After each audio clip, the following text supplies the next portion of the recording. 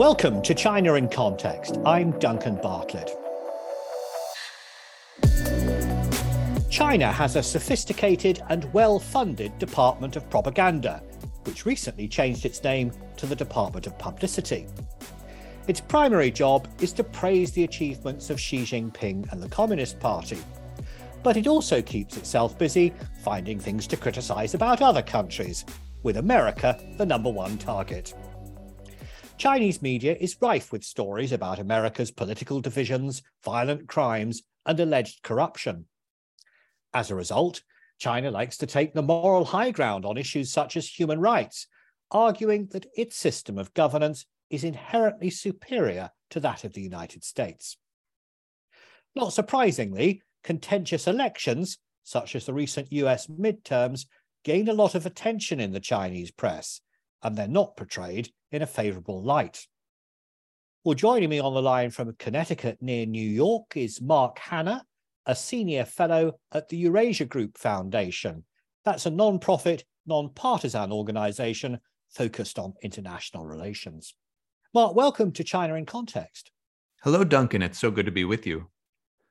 Now, what do you make of the way in which China interprets American politics and society?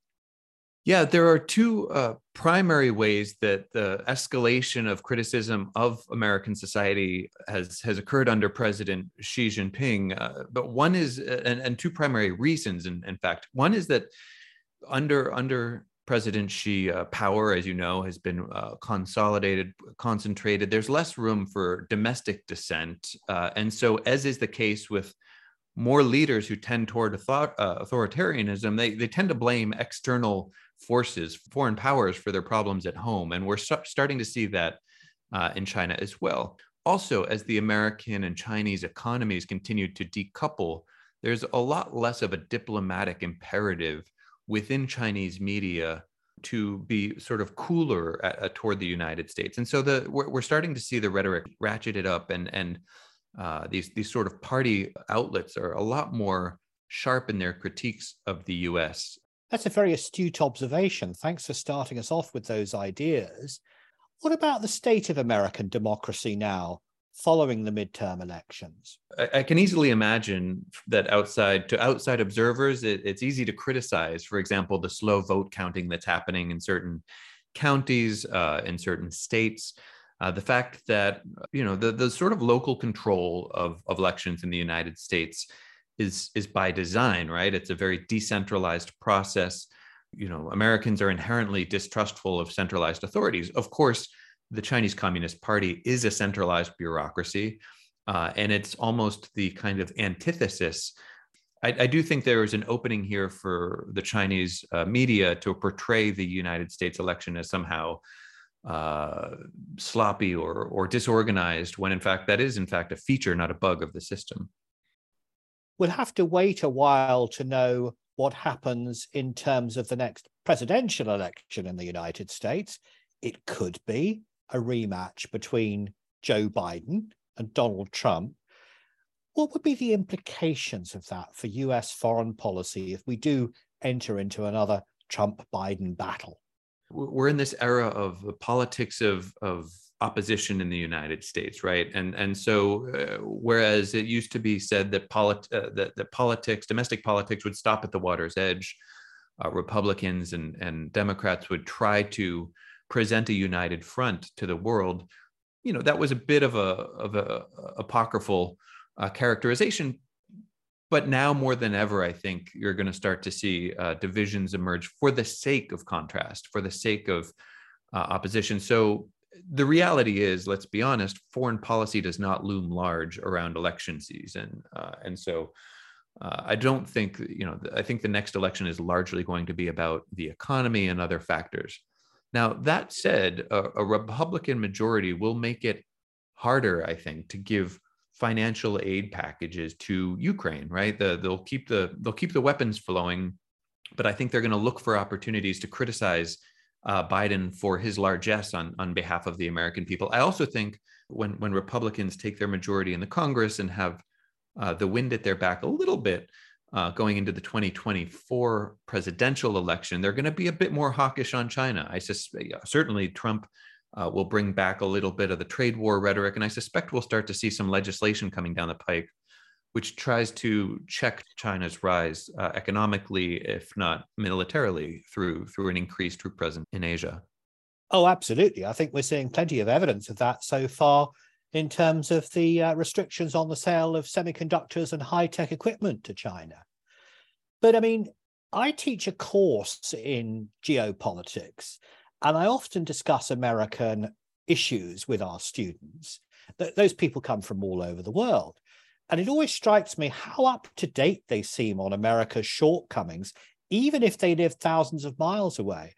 My impression is that the foreigners are picking up a lot of bad news from the Americans. So I'm afraid, even though you said there was an idea that perhaps domestic politics stops at the water's edge, what goes on in America is very closely watched by outsiders.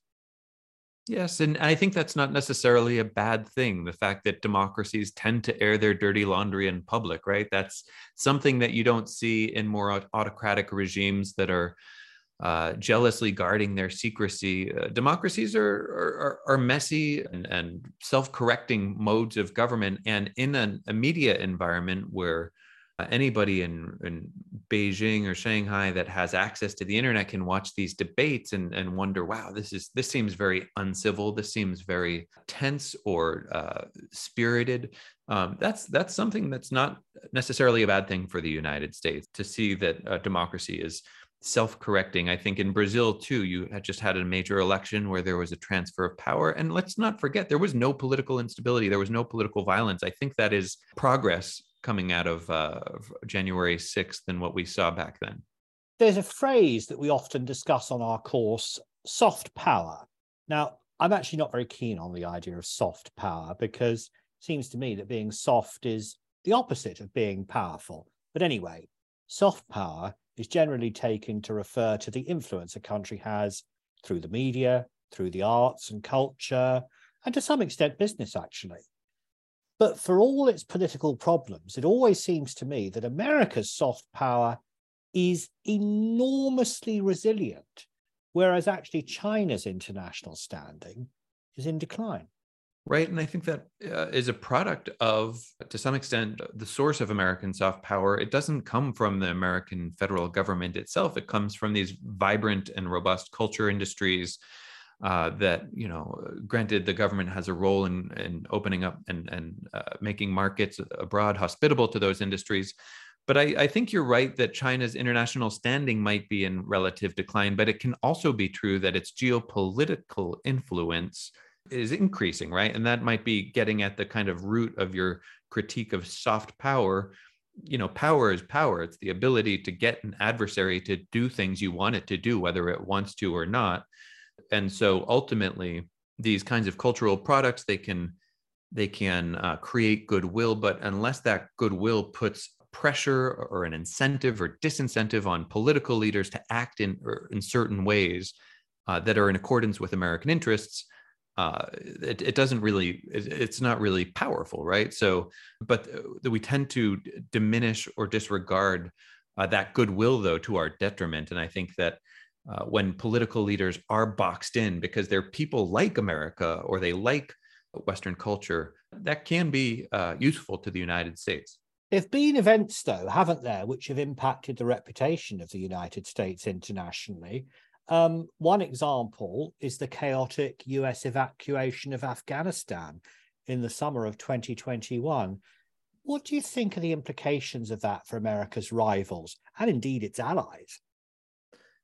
Right. I think that the Biden administration will I think now that Republicans are taking over Congress, there will be investigations into the kind of shambolic and disorganized evacuation of Afghanistan. At the same time, the allies who were rightly or understandably frustrated that they weren't notified and coordinated with, if they were paying a modicum of attention to American domestic politics, where these debates have been occurring for so long, where American negotiations with the Taliban had been underway for nearly a decade, they would have anticipated that this was happening. And I think the main message to America's adversaries and to America's allies are that the United States is a bit weary of playing this role of Globocop, right? It feels like the responsibilities that it has shouldered have not been shouldered by its wealthy allies, and potentially this could, you're right to suggest, it could embolden America's rivals in the world if it feels like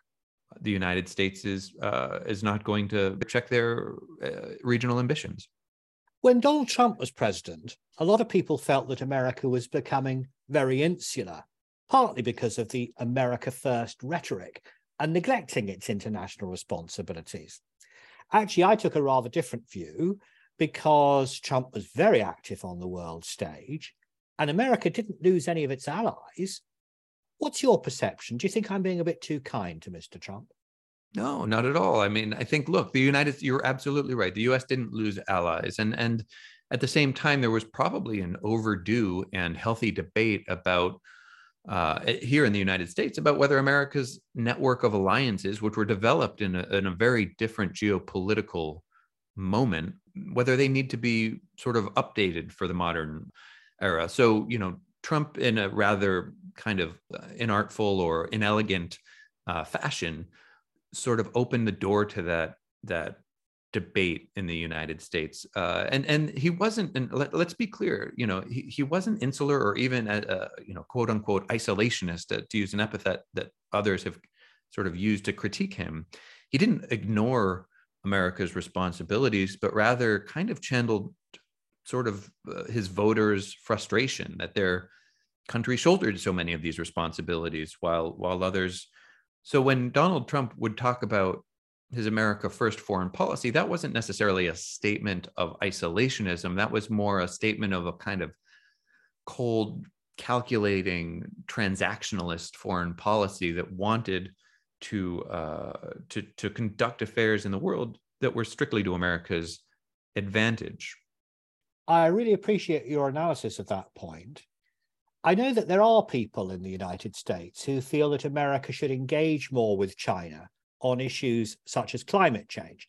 Xi Jinping himself actually sent a letter to the National Committee on United States-China Relations in which he said that China stands ready to work with the United States to find the right way to get along in the new era. Was that simply propaganda?